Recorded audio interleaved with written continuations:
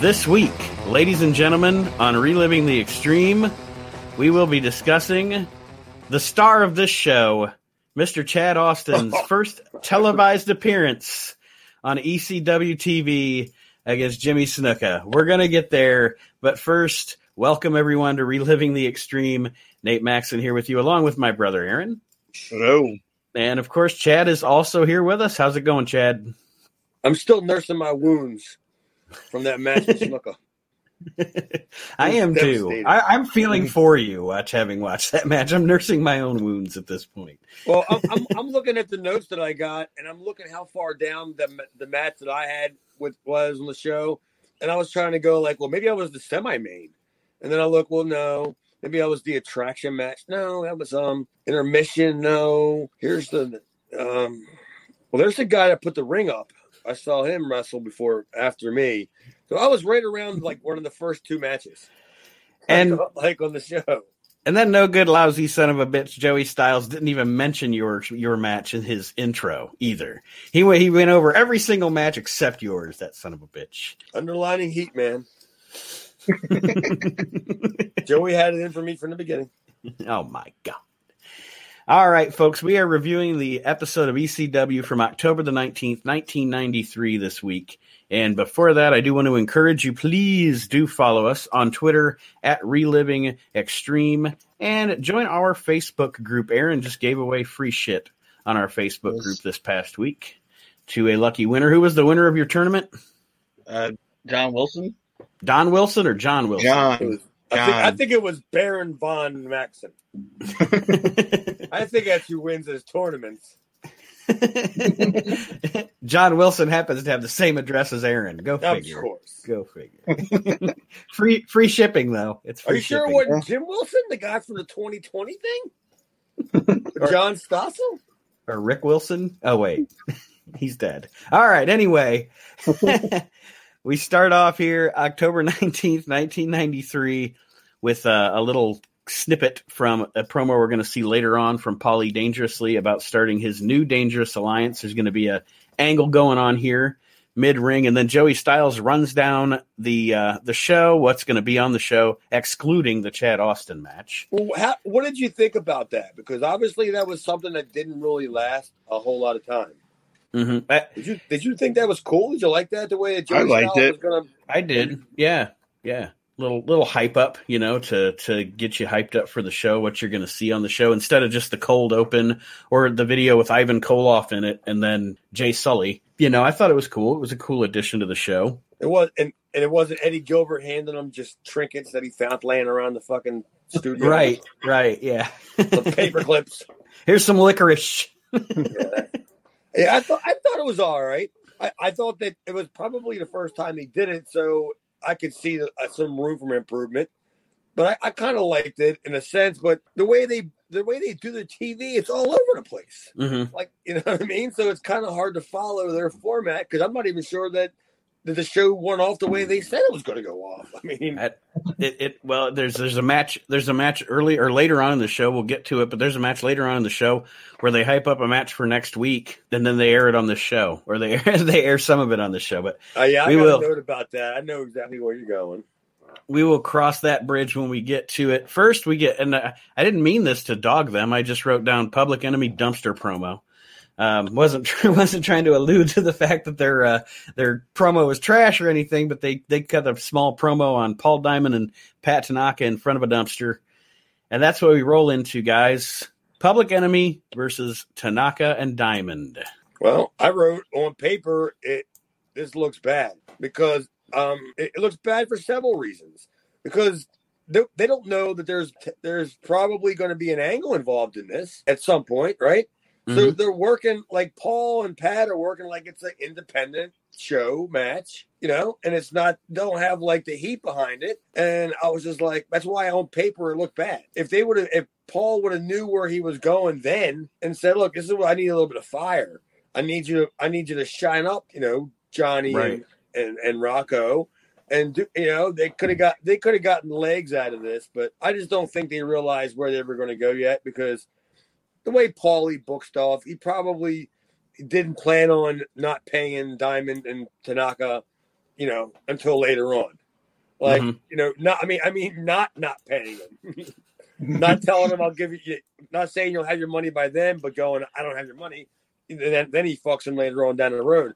I don't think he planned on it happening coming as quick as it did. Mm-hmm. I actually kind of the same thing. Like my notes on the match. First of all, it was too long. Like the match was, it was too long, and I wrote down indie goofy comedy and kind of boring. Like it like Chad said, it was like an indie match. Like they weren't wrestling like they were trying to get anywhere with the match. Go ahead, Aaron. I was just gonna say that's what I had in my notes, was that it was way too long. And then when Pat Tanaka finally gets his first big tag, he comes in and he was like wholeheartedly expecting people to pop and cheer for him, and he gets in there and does that shit, and everybody's just looking at him, and that kind of made me laugh.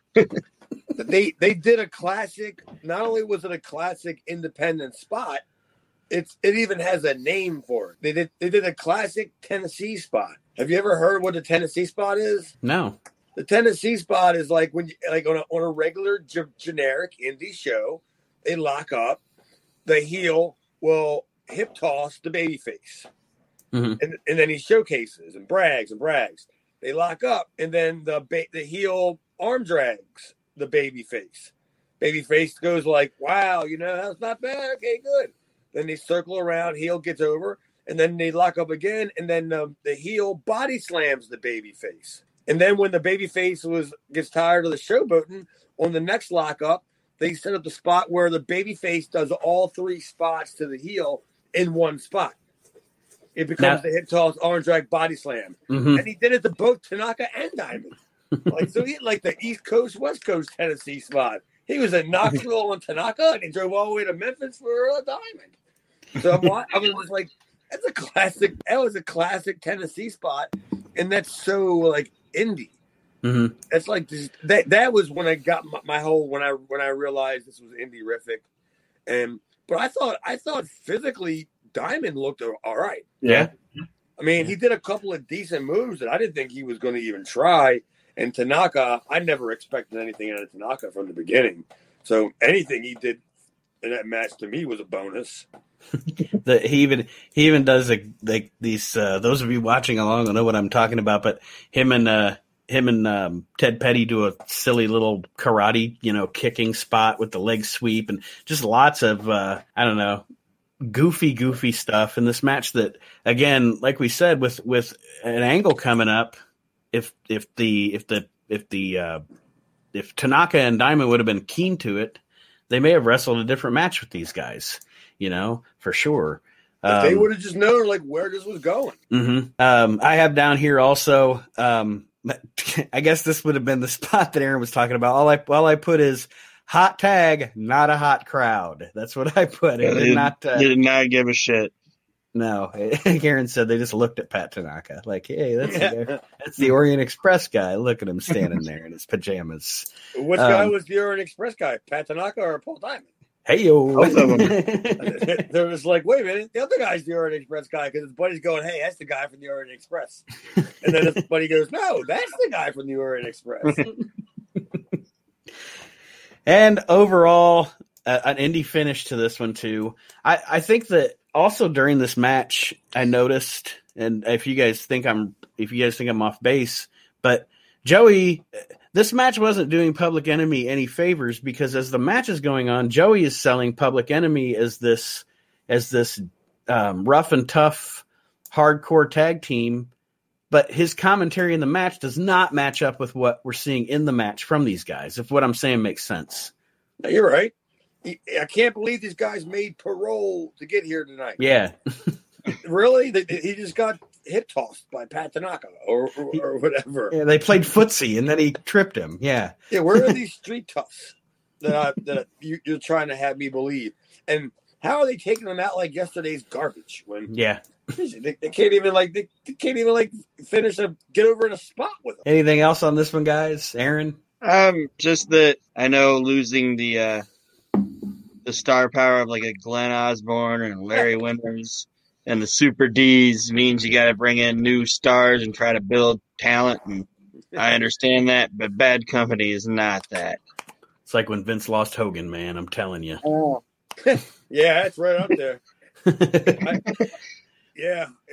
I mean, I was shocked that they put over Bad Company in the sense that from the way that the Bob Ortiz kept announcing how much time was elapsed. Mm-hmm. Like, he said 2 minutes and 46 seconds has gone by. Jesus Christ. It was like, it was what do we we work the Kenny Omega thing. I was going to say we work in the drive-thru at McDonald's. We're keeping that good a time here.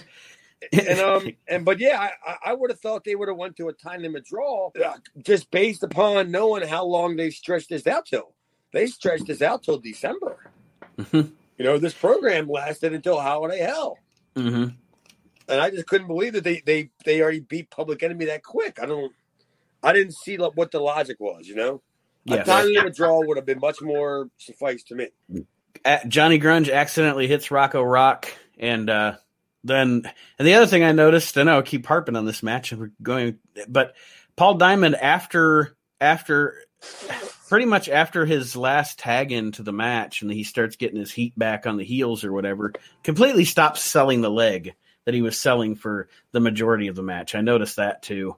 But overall, there's just too much of that in wrestling, just period. Mm-hmm. And the problem is because the guys aren't given enough time. Yeah, that's how you end that. Instead of just bitching about it and going, why didn't Darby Allin sell that ankle more Wednesday night?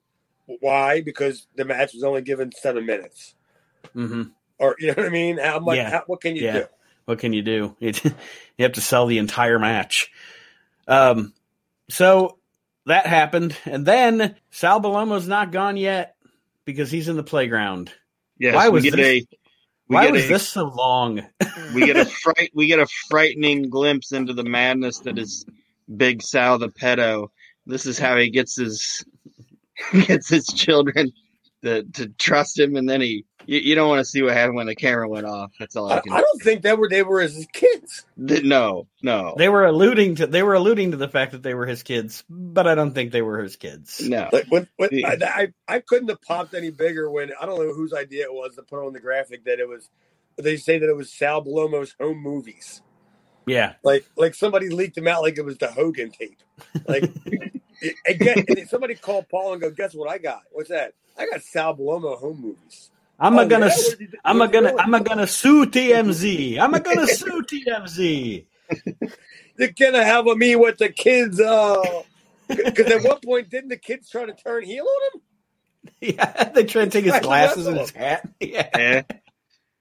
But this is all. Even the kids that don't like a Balomo. This is like 2.5 minutes of just footage of Sal Balomo playing with random kids in a random park in Philadelphia with creepy ass piano music over it. It's like, this is creepy. This is creepy. Like, I don't know if the shows they've aired previously had them, but some of the shows that aired, like the regular ones that I have, like Todd used to do like a show like once a year for this kids charity group, and he would run an ad for it during the show. And in one of the clips of the commercial, they would have the Sandman sitting there with a kid, like laughing and like joking with him. You know what I mean? I think that was footage from like that year's like picnic. It was because it's the way that Todd did it. He'd put a ring up in a park somewhere, and of course he would spare no expense in bringing in talent like Hot Body Stetson, Chris Michaels, and the Super Destroyers. And maybe that football guy we saw the barbecue with Eddie Gilbert a few months ago, whatever his name was, Thunderfoot or some shit. Anyway, well, I thought we brought this up on the show before because Gilbert worked one of them shows. Didn't we get over that? That was they featured that on a show. Like that was remember that was like the majority of the show the one time that we watched. It was just terrible. Sal's like running around, like running around this parking lot or this park, going down the slide. He's on the carousel. The little car that has the spring underneath the he was on the springy car thing. This was a debacle, folks. It's inappropriate. Yeah. All I wanted to see was a certain tape trader from Pennsylvania show up in the background. What the RF are you talking about? So we Don't get worry, everything's fine. I'm just kidding. we get a Krylon at the end here that says, "Get well soon, Sal," from your friends at ECW. Yeah, Get and they well also, soon, Sal. I also forgot to mention, it said, "Daddy, we love you." At the beginning of the video, it says, "Daddy, we love you. We don't need a TV star for a father. We just need a daddy." You're like, well, don't worry, kids. You don't have a TV star for a father, Yeah. so you're good. It's a You good just thing got you didn't. down. It's a good thing it wasn't right around Christmas where you were wishing for a TV star for a father. Because you got Sal Balomo. He wasn't even a playground star. I saw one of them kids kick him in the shins. Yeah, that was funny. That was just a good waste of time. Mhm. I mean, because they were setting up the next spot. I mean, Yes, the next match. Here we go, folks. It is Chad Austin versus Superfly Jimmy Snuka on ECW. And Chad, you started talking about this show or this match one time on one of our We Can't Wrestle podcast episodes. That was the one, if you guys remember, where my computer crashed while we were doing the show. So that was fun. And we never got to finish the story. So I guess we'll get the whole story of Chad Austin's Chad Austin's match with Jimmy Snuka here on ECW TV. I mean, I remember doing the show with you guys. I forgot about the computer crashing, but I was actually going to what they call lay out for this and just get roasted. That's what I had like pretty much written down. Like, I'm just going to sit here and just take the beating. It was my worst match ever. The worst match I was ever in, and it was just for several reasons. Like I couldn't have. There's no way you could have made me look any worse in that match. Because like I came from dinner just a little couple minutes ago or an hour ago, and I was telling Jessica about how today was this me and Snuka match, and I was like, they're gonna kill me over this, right? And she knows Jimmy Snuka and the big Superfly leap, and me going, all right, Mr. Snuka, I'm working you tonight, and I can't wait. I mean, for the Superfly splash. And he goes, no, brother. I was like, okay, TV match, probably going to wrestle later. And I was like, oh, headbutt from the middle rope. No, brother. All right, well, you're going to give me at least a leapfrog chop. No, brother. And I literally said, how are you going to beat me? He's suplex, brother. I said, you're going to beat me with a suplex? Yeah. And I was just like, oh.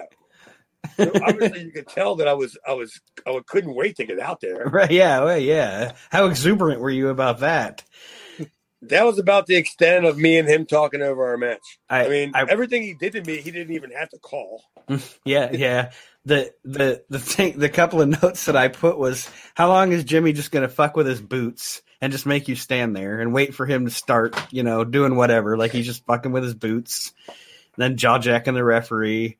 The kick to the stomach looked like it probably hurt a little bit. He was a little snug on that one. Nothing hurt.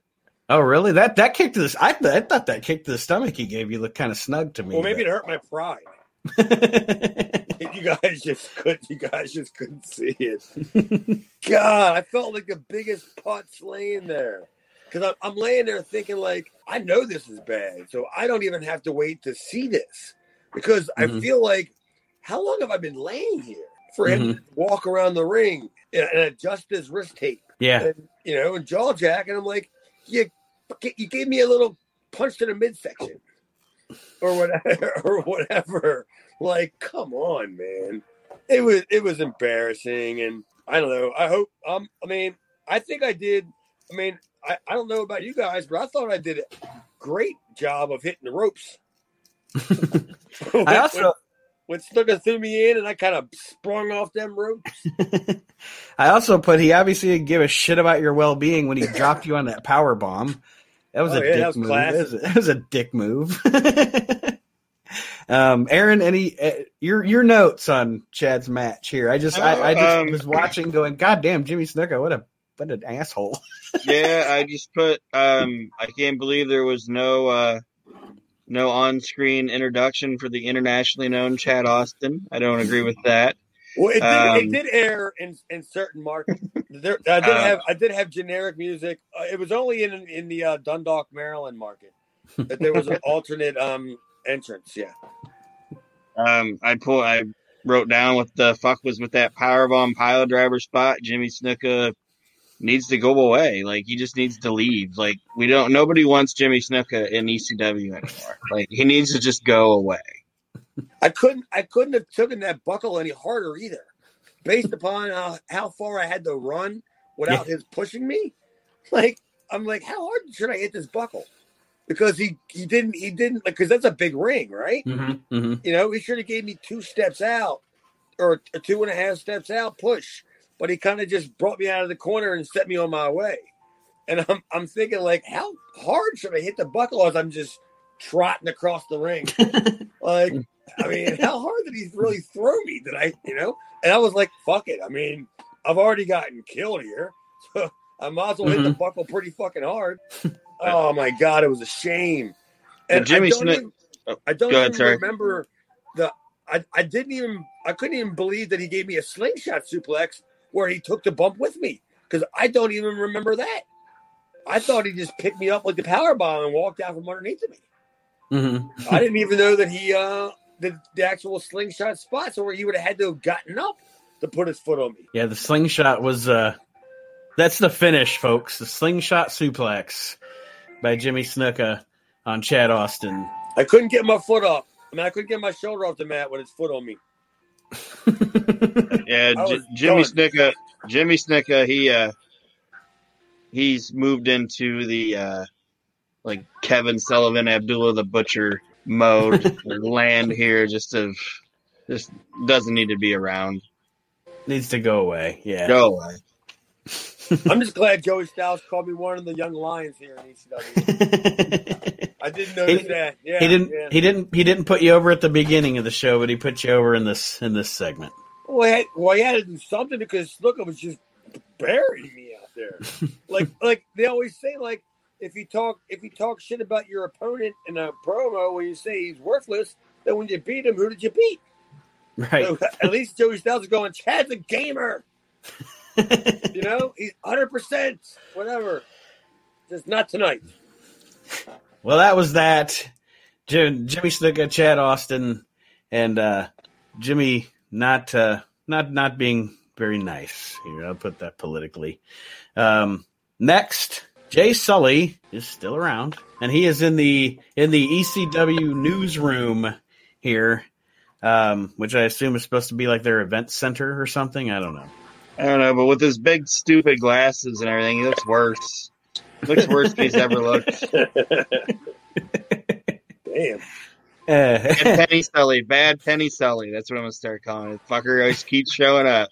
He's a bad penny. Get rid of him. Yeah, he don't even know that he don't work there. He's just filming stuff at his house. He just shows up. And Paul's just wondering, like, how he's going to fill a few minutes. It's like the guy on the Office Space that has been off the payroll Milton. for 2. Yeah, Milton. He's been off the payroll for 2 years and still keeps coming to work every day. Yeah, so now I'm not. I could have just said whatever. I even stole the line out of Asuka and Ember Moon from like Takeover from like 5 years ago, where they said that you're going to wrestle Ember Moon at Takeover, and Asuka said, "She's still working?" Because I literally wrote, "Sully's still working?" Sully's still working? He's discussing Polly Dangerously and the new Dangerous Alliance is Mr. Sully.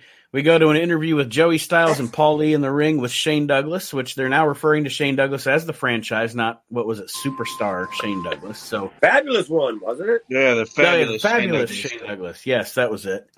Shane's referring to himself now as the franchise. Paulie introduces the new director of covert operations for the Dangerous Alliance, replacing Medusa, of course, Sherry Martel. But this doesn't go down the way that Paulie expects it to go down, I guess, as Sully gives his, he's just so weaselly. Like, I don't know, watching him on the thing talking about Paulie and getting his comeuppance and all that. It's like, you know what, Sully, you're a little weasel, or a big weasel, a big-faced weasel. But that's when we go back. Sully takes us back into this interview, And Paulie introduces Sabu as another new member to the Dangerous Alliance, but Douglas has an issue with that as he did not, quote unquote, consult with Paulie on that situation, and it breaks down for Paulie Dangerous. Why do you think? I mean, maybe let me rephrase this. Paulie had to have a reason why he. Obviously, it was to get Sabu away from Hunter P.U. Robbins and manage him. But why do you think he thought that it'd be interesting to have an angle with Shane and Sabu about him not being happy about it? Like that soon in the inception of Dangerous Alliance. Do you guys have a theory on that? Like, but I actually have on my notes that this, although the players I think are better, et cetera, this feels like an AEW angle because, and the reason I say that is because in one night you've already done A and B in the whole angle. You know what I mean? Like it just feels so rushed, like Cody and MJF should have been a year-long thing and it was 3 months. And that's how I feel about this. It feels like it should have strung out a little longer. Literally 10 minutes after they tell you they're business partners, now they don't want to be business partners anymore. Yeah, and how many times are they going to bring Sherry out? Like, how many times does she have to audition for this job? I don't. Like, she's been introduced since Freddie Gilbert was still around. They just keep bringing her out to manage people. And it's like, oh, well, of course, they keep bringing in Sherry. I just thought it was weird. I just thought it was weird. And each time they act like she hadn't been there before. Mm-hmm. There's like, oh, Sherry Martell's here. They're like, well, kind of old hat now. I mean, I'm surprised Joey didn't say rumor has it that she lives in Philadelphia now. To save Paul the money on trans. That's why you're going to see her for a few months. But I just thought it was weird, like, why did they went all out to tell you about the new Dangerous Alliance, unless it's the way Paul booked the angle, to make it seem like it was going to be big things popping, little things stopping. And then, he just decided he was going to squash it all in one angle. I don't know. I just thought, like you said, it was A and B all in the same segment. Mm-hmm. And so we get Shane doesn't want Sabu to be in this Dangerous Alliance, apparently. And then Sherry, I mean, regardless of what we just said about Sherry and the way she's being booked, as always, she's great in this segment, lighting Paulie up and giving him the business as only Sherry can. But yeah, definitely very rushed. But yeah, she's screaming at Paulie and trying to slap him around. And then we kind of cut to, now this one, I have something here about Willie Scoop Watts. Unless you guys have something more on that in-ring segment. I didn't want to cut anybody off. I just like the way that when Paulie realized everything went south and he went from calling Sherry like the greatest and hottest, like female wrestler of all time, he started calling her a broad. Broad, yeah. I was like, all right, well, that fucking ship has sailed. Now I'm a fucking heel and you're a broad. What are you going to do about it? that kind of was funny to me. Like, Jesus. So now we go back to Jay Sully, who tells us that the Dangerous Alliance is in a no press allowed room having an argument. Of course they are. And but Maddie in the house, man, his Maddie cam. Aaron's shaking his head. I couldn't wait for Maddie to start appearing more often because of Aaron's disdain for Maddie in the house. I'm shaking my head because I'm reading my notes as well. Maddie in the house is over here with the illegitimate son of Bill Watts, Willie Watts. Oh, wow. I mean, I don't think so. I don't know Mr. Watts personally, but I don't think Bill Watts has a black illegitimate son. If he did, he'd probably WCW would still be around.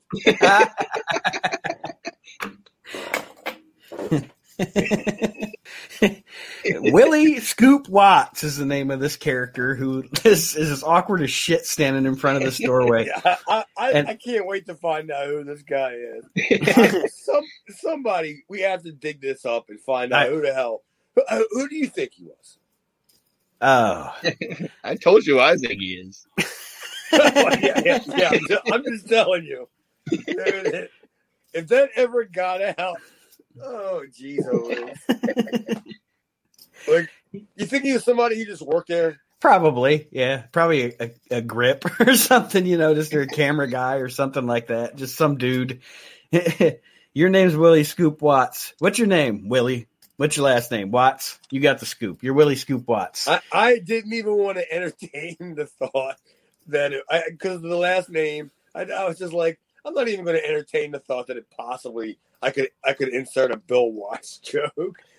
I'm just like, there's no way. Yeah. Do you think that was his real name? No, that's doubtful. There's something there, right? I'm gonna have to do some research on this. I didn't have time today, guys. Sorry, to find out the scoop on Willie Watts, as it would be. Willie's outside the.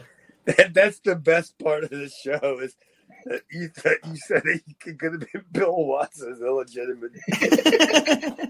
Fuck! Oh my God, you're killing me with that one. The name of this show, Paternity Test. That's going to be the name of this show. So Willie is outside the Dangerous Alliance's locker room as they are arguing inside, and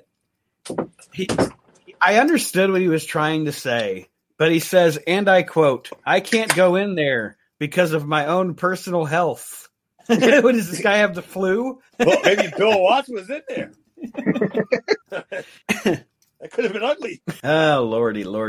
Hearing anything else on this segment? Yeah, no. We talked about this at length about how the doors are just doors, and there's nothing going on. And at one point, when he does open the door, you hear Paulie go, "Sherry, there's no reason to get physical." Like I'm expecting to believe that Sabu's in that room, and I don't hear like the walls caving in. Like, and how? No wonder Shane didn't want to have Sabu around in the group. Because, Shane wants to sit around and talk strategy, like, whatever. And you got Sabu just throwing shit around. And, like, right in the middle of them planning their Who let him off his goddamn gurney? Yeah. He kept saying, keep him locked up. Like, because if he was in a locker room, he's just going to grab the table that they're sitting at writing on. He's going to break it. Like, no wonder Shane doesn't want him around. Yeah, that was just a weird. That the whole entire thing was. Here's what I think it may have been. Paul had an idea, and then he had a better idea. Yeah. How about I just run with Sabu? Definitely got him on. Oh, I didn't even mention that, but we definitely have the official. Like we've been talking about. We got this guy away from Hunter Q. Robbins. By the way, didn't mention that. I don't know that it needed to be mentioned, but. You saw that happen this week too. No more Hunter Q with. No, we have Hunter Q, but not with Sabu. It's Staples. After the scoop segment here, Maddie in the house is standing by with Jason Knight, who is now just Jason. That's terrible. It's awful, and this was awful. And he says, "Who are you going to be managing in ECW? I'm going to be managing to wear this suit perfectly," or whatever the hell he said. It was so dumb. No, I liked everything that Jason did. Jason's awesome. Jason was doing his gimmick. It was Maddie that every question he asked him, and Jason avoided. He goes, "Ah!" Yeah. Yeah, like that's silly. He's like if DDP got brain damage. Oof. That's Again? what man. I didn't know you can get it points. Yeah, that's what Maddie would be. If it was, it's just Maddie is just terrible. He's annoying, and it's not. He doesn't even serve a purpose.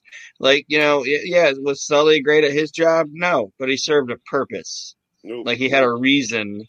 Whether it was a good reason, he had a reason for being there. Maddie serves no fucking purpose, except he probably got Paulie a good cope. That's the only thing he does. Yeah, I just wrote bad. I didn't even want to go much further than to say that I thought Jason did a good job, but then it was bad. But I just couldn't wait to get past the next fucking segment. Jesus.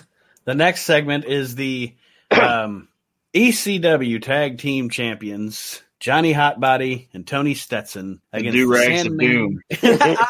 I actually have. I didn't have a name, but I actually have. They have to have some kind of gimmick about their do-rags written down here. So we were on the same wavelength. Terry Funk is in Sandman and JT Smith's corner for this. All right, take it away, Aaron. I was going to ask Aaron before a couple seconds ago about this match. That you know how we were always goofing about how many tag team tournaments they had to have a champion. They never have a champion. Mm-hmm. Did they have a tag team tournament during the last commercial break? Yeah. They have these pointless tag team title tournaments, and then the one time they have champions that remain champions for more than a night, they didn't even have a tournament to crown champions. They just handed them to them like they were a Happy Meal toy, and they didn't even have belts. No, Body and Stetson didn't even have belts. Like I just felt like when was this tournament that they won? And was it just a couple hours ago? But I couldn't wait to get through this. I liked the Funk outside thing, and then I just wrote that was the positive. Stetson Hotbody versus Sandman JT with Funk outside. / this can't be good. Because they just couldn't be good. Because Sandman's a reckless dude, and JT blows stuff. You know, he blows up shit better than AEW does with their rings. He blows shit up, and I was just like, this is just reeks of indie wrestling. Mm-hmm. Just the way it was all booked. But I like Funk being there, and the spot they did I thought was great with Funk. Yeah, the tagged like. We've mentioned on the show here before in the past few weeks that we were all fans of Tony Stetson's new look that he's got, and it's kind of his new little attitude. But putting him up with Johnny Hotbody was not good for Tony because I don't like them as a team at all. They did stupid things during this match, like the whole spot where they were conversing in the corner and then they just essentially let Sandman make the hot tag. They didn't even fight the hot tag. Good thing that Paul caught that in post and made Joey Styles cover up that. Mm-hmm. Because that was bad. Yeah, it was pretty crappy. Aaron, anything on the match in particular from you before we get to the after-match angle? Not really. It's just that it was what it was, and nothing really happened in it, and the outcome was dumb. I mean, I know you're going to tell the people what happened, and then I'll tell you why I think that's dumb. Was Sandman... Sandman winds up outside the ring, getting knocked out of the ring onto JT Smith and Terry Funk, which angers Mr. Funk. And Terry Funk decides he wants to whack the Sandman with a chair.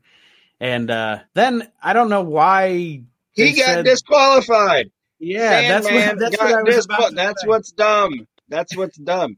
The angle isn't dumb, but. So Sandman gets hit with a chair from a guy from outside the ring, and then they tell him he loses the match. I have the same thing written down. How did Sandman lose? Yeah, I like the Funk. I like the Funk thing. Oh, I liked it too. I liked everything except the fact that Sandman was the guy that got clocked with a chair, and then he got DQ'd. That makes no sense. Did they ever announce that over the air? Yeah. Yeah. Like the announcer said that they were disqualified. It wasn't just Joey Styles. No, it was Bob Ortiz said the winners of the match by disqualification. Okay, because Stetson and Hotbody. I thought maybe that didn't happen, and they just rewrote the history. You know what I mean? Okay, but yeah, if you heard it, then I believe you. Yeah, that was silly. But the thing with Funk and the Sandman, the little angle there was effective. So now we go to, this is where we said earlier, they said during this match, they said next week, JT Smith's going to get a shot at Shane Douglas in the ECW title. Well, it's not next week. It's a segment they show later that week on the show. And we're showing the final moments of Shane Douglas and JT Smith. Apparently during the match, Douglas had been working over the leg. JT Smith's working a leg injury. Terry Funk throws in the towel for JT Smith. And JT Smith... Remind me to never have Terry Funk as the guy in my fucking corner. Jesus, he throws in the towel like he's waiting for the bartender to give him his next beer. Let's say, gave up on the kid quick, didn't he? Yeah. And JT throws the towel back to Terry Funk, which I thought was fun. I thought that was cool. I'm like, no, what? That's what the babyface would have done. Yeah. I love that. And then... Funk's not happy with that either. He berates JT and then starts beating his ass with his boot. And go ahead, guys. Heel Terry Funk is my favorite Terry Funk, so I'm glad we're getting the but this is not crazy a heel Terry Funk. It's not. It doesn't turn out to be heel Terry Funk. It turns out to be he wants to mentor JT Smith Terry Funk, and JT blows it by quitting. So therefore, it becomes. I mean, I know because hanging out with JT there, I know what the angle was supposed to be. Funk was supposed to mentor JT Smith, and he would have probably been the original Tommy Dreamer. Well, I was about to say I didn't know that, so that's why it morphed over to Tommy. Okay, see, I never knew that. A couple of weeks ago when they were talking on the mic about Terry mentoring JT Smith, I said, "Oh, this will eventually get transferred over to Tommy Dreamer." I didn't know it was because JT quit. Yeah, JT just gave a notice and just rolled the hell out after they started the angle. So I guess by proxy, Terry, they had to use the footage and assume that Terry was a heel. Because I don't think there was any payday to that. You know, not okay. Well, I guess we will find out as the weeks roll on. Overall, I liked all this stuff though, other than like Aaron said, the little disqualification snafu, which may have even just been a snafu. I don't know. Hindsight 2020. Up next to end the show, we have Tommy Dreamer making his in-ring ECW debut against the Tasmaniac. Tommy, when they start the match, I wrote Tommy and the hip toss hop because he does the little hip toss and then the hop afterwards that, you know, you see so many times he's so green in this match, by the way. Well, there was 5 letters that I couldn't wait to write down on this. So I know when I go back and I look at this notebook like 20 years from now, I will still chuckle at it. And them letters are IWCCW. This match was right out of Parsippany, New Jersey, at any Savoldi show that featured Curly Moe. But it couldn't have featured Zip, Zang, and Zap or whatever because Johnny Grunge was in a match earlier. But it could have had the Undertakers, Vic Steamboat. Yeah, I just couldn't wait to go, IWCCW. Did you hear that? Not to get ahead, but you hear the guy at the end of the match?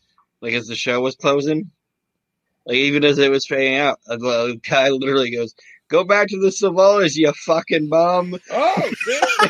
As Tommy's walking out, he says it. Like they're doing like the 3 guys are cheering for him, and they're acting like Joey's like, "Oh, Tommy Dreamer, he's an upstanding guy," and you hear a guy go back to the Savolas, you fucking bum. So you wish hunger and despair and homelessness on Tommy Dreamer. I didn't. Somebody didn't yell, "Tony Rumble's hiring." I didn't catch that. I'm glad you did that. It was great. Because I couldn't believe. I mean, not to jump too far ahead either, but I kind of know what was going on at this time.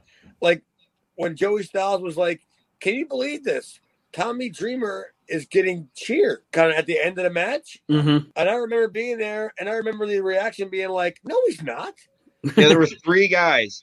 There were 3 guys standing up cheering Tommy Dreamer. 3, and they were acting like it's like a Ric Flair retirement match or something. It was just terrible. If Ric Flair ever retired on the same show that had a main event of Bad Company and Public Enemy, that would have been the reaction. But yeah, I didn't have a problem with this match, and that's only because, like I said, it was a total IWCCW match, basic match. The spots weren't bad, and I couldn't believe that they started to get it towards the end. I mean, Aaron, did you see any of that? Like when they kind of spilled to the floor and stuff, and yeah, like they started getting like, you know, we needed to do something here. Like, you know, they get these people up off their asses. They're not with me, you know. I mean, they're not with us. Mm-hmm. And I saw a little more of that, more aggressive stuff. There was a Sabu chant mid-match, which probably told. Oh, I'm sorry. I was just going to say a Sabu chant in mid-match, which probably told Tommy and Taz everything they needed to know. These people are not behind this babyface. They want the other guy to come out, you know? So like you said, they were losing the crowd and they went to the outside. And go ahead, Aaron, you had something to say there. I was just going to say the one other note I have is that at one point during the match, Joey Styles says the Tasmaniac is a nasty-looking little creature. And he wonders how they send him over to Japan. Yeah.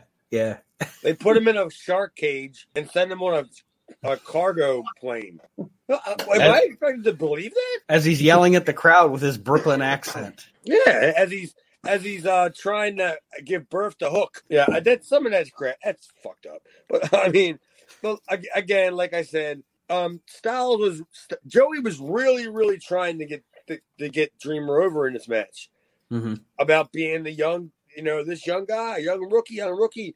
And Tommy, I started in '92, and Tommy started in '89, so he only had a couple years on me. So it wasn't a whole lot of difference, but he probably worked more than I did, in them couple years.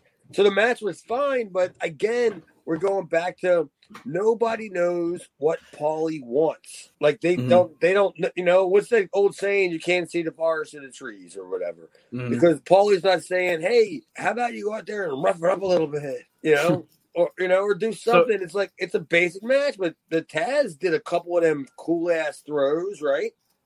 So you tell me you can put me in my place if you want, Chad, but for me not being a worker, I wrote in my notes here how green Tommy looked during this match. So you told me you said he debuted in '89 or he started in '89. That's what he claims. 4 years in, shouldn't he be better than this?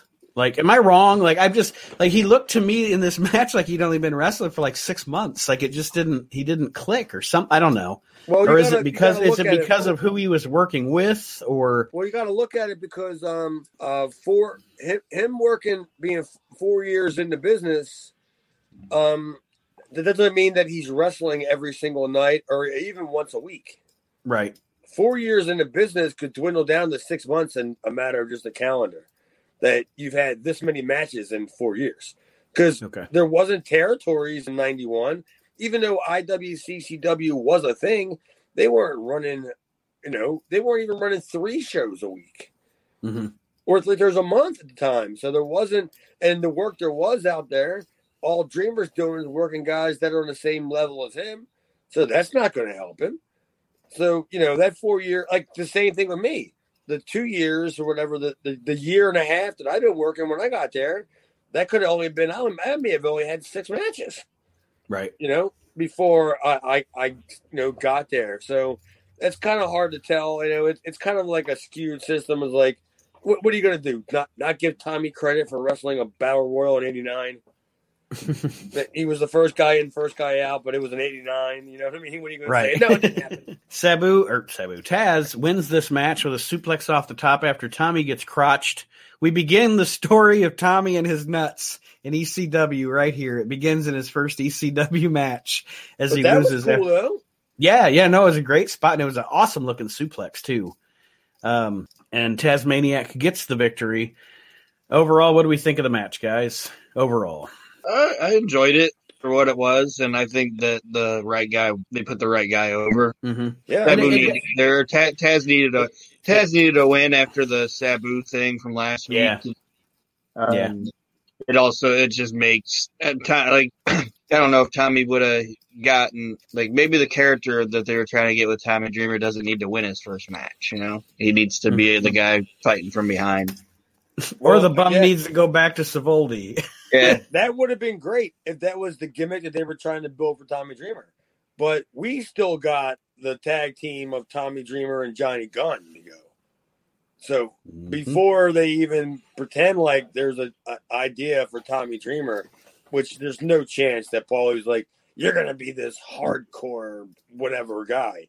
We still got a whole nother round on the merry-go-round of Tommy Dreamer and how he gets there, right? I mean, am I missing something? No, yeah, we get them trying to do ECW's Z-Man. I mean, I guess is the best way to describe it, So overall, go ahead. Sorry. I just thought it was a basic match, not bad. And I really thought that I mean, we were going to be seeing more Tommy Dreamer just based upon Joey Styles's commentary. And then even when Taz screwed him at the finish for the the thing, you know, he was like, I really thought Tommy had him. You know, and I was like, okay, well, they really got something for Tommy. And then when they probably realized, well, it ain't gonna be this, right? You know, it was good. It was really good for that time period and what it was. They didn't know any better, and there wasn't a measuring stick for ECW. Yeah, I guess Getting their feet wet here, trying to get their legs under them. I guess you could say that. Yeah. So overall, what did we think of the show as a whole, guys? I gave it a C+. All right, elaborate. I just nothing other than that first match being longer than what it needed to be. This was the first show where I watched the whole show as an entire show, and other than Maddie, nothing offended me. You know, like nothing was just like this. Why am I watching this? Why did they put this on their show? Like nothing was just bad, other than stupid ass Maddie and the Hound. Other than that, I mean, everything else was just a good, solid show in my opinion. Well, good is subjective. Solid's another point. I agree with that. Nothing was wrong. Nothing was bad. Nothing was good at the same time on my end. Maybe except for nothing was good. I don't have anything good. I'm going to give it a solid. I'm just trying to scan real quick and see if somebody's name just jumps out at me, and I go, okay, maybe it's not enough.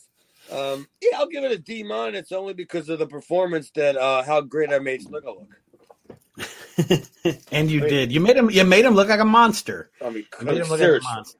I wonder how many bookings I got. I got Snuka after that match. Promoters are calling from all over the world going, I saw what you did to that young upstart lion from ECW. We'd love for you to come out to the Pacific Northwest. Chad Austin and myself were just TCB taking care of business, brother. Yeah. You know, I could have been the Metal Maniac. Yeah. Well, here's the preview. WWE Network's preview for next week's ECW. It'll be October 26th, 1993. And, apparently, we're going to get to see the later that week match, because on this edition of Eastern Championship Wrestling, Terry Funk joins the corner of JT Smith when he takes to the ring to challenge Shane Douglas for the ECW Heavyweight Championship. We've already seen the finish, but we're going to see the match next week, apparently. Shane Douglas and JT Smith for the ECW title. The Public Enemy make a statement at the expense of Bad Company.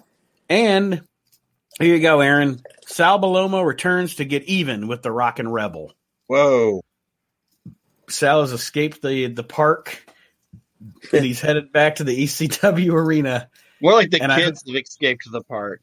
Like, and I hope Sal's still wearing that get-up he was wearing at the park. Well, there's no way. I cannot see them showing the whole match next week. JT Shane? That might be the teaser to get you to watch the show, but something happens in the match. There's no way. Why would they do that? They just showed it. You're on next week's show too, Chad. Oh, who am I beating? I was just looking. It is Chad Austin and Donnie Allen against Bad Breed next week. I'm the sex appeal next week. Bye-bye, Hervé. Hasta la vista, baby. Donnie found somebody better. Vamonos. All right. So that being said, we will wrap up here. But again, want to remind everybody, if you have not yet, follow us on Twitter at Reliving Extreme. Follow Chad at Chad Austin Demera on Twitter. Check out Chad's Video Vault on the Facebook. Saw a few pictures from that today, some Starcades. Starcade 88. It's a good show. And also check out Aaron's group, Trading Chops. That's a fun one too. It's not necessarily a wrestling group, but lots of fun in that group as well. We got lots of interaction with the Reliving the Extreme podcast that you can join out there in podcast land. I almost said radio land and podcast land. Anybody else want to plug anything else here while I'm doing plugs? It's always great just to have feedback. Like, for the fans that are on Twitter and then they follow on the group. I mean, maybe they have, if they watch along, maybe they have suggestions and stuff that they saw that we didn't see, or maybe they have some questions, Listeners' questions aren't fucking, they're not banned. You know what I mean? Yeah. If anybody knows anything about Willie Scoop Watts, hit me up. We'll share it on the show. I'm sure it ain't Mr. Bill. Because you know what? Now that I realize his name is Willie Watts. Oh no! Yeah. Oh yeah. I didn't even put that together until now. Oh yeah. Was Paul part of that cut? Yeah. Okay, there you go. All right, never mind. I didn't even put two and two together because I've never said Bill Watts' name and called him William or Willie. I just never thought of that. But now that I was just like, oh my God, a black guy named Willie Watts. It just came in there like an Oklahoma stampede, didn't it? And it's gone too. Like an Oklahoma tornado. All right. Well, everybody, thank you for joining us again this week on Reliving the Extreme as we continue our journey through the history of ECW, and we will see you next week. Have a great week, everybody. Thanks, guys. Reliving the Extreme is a production of Maxing Out Media, all rights reserved.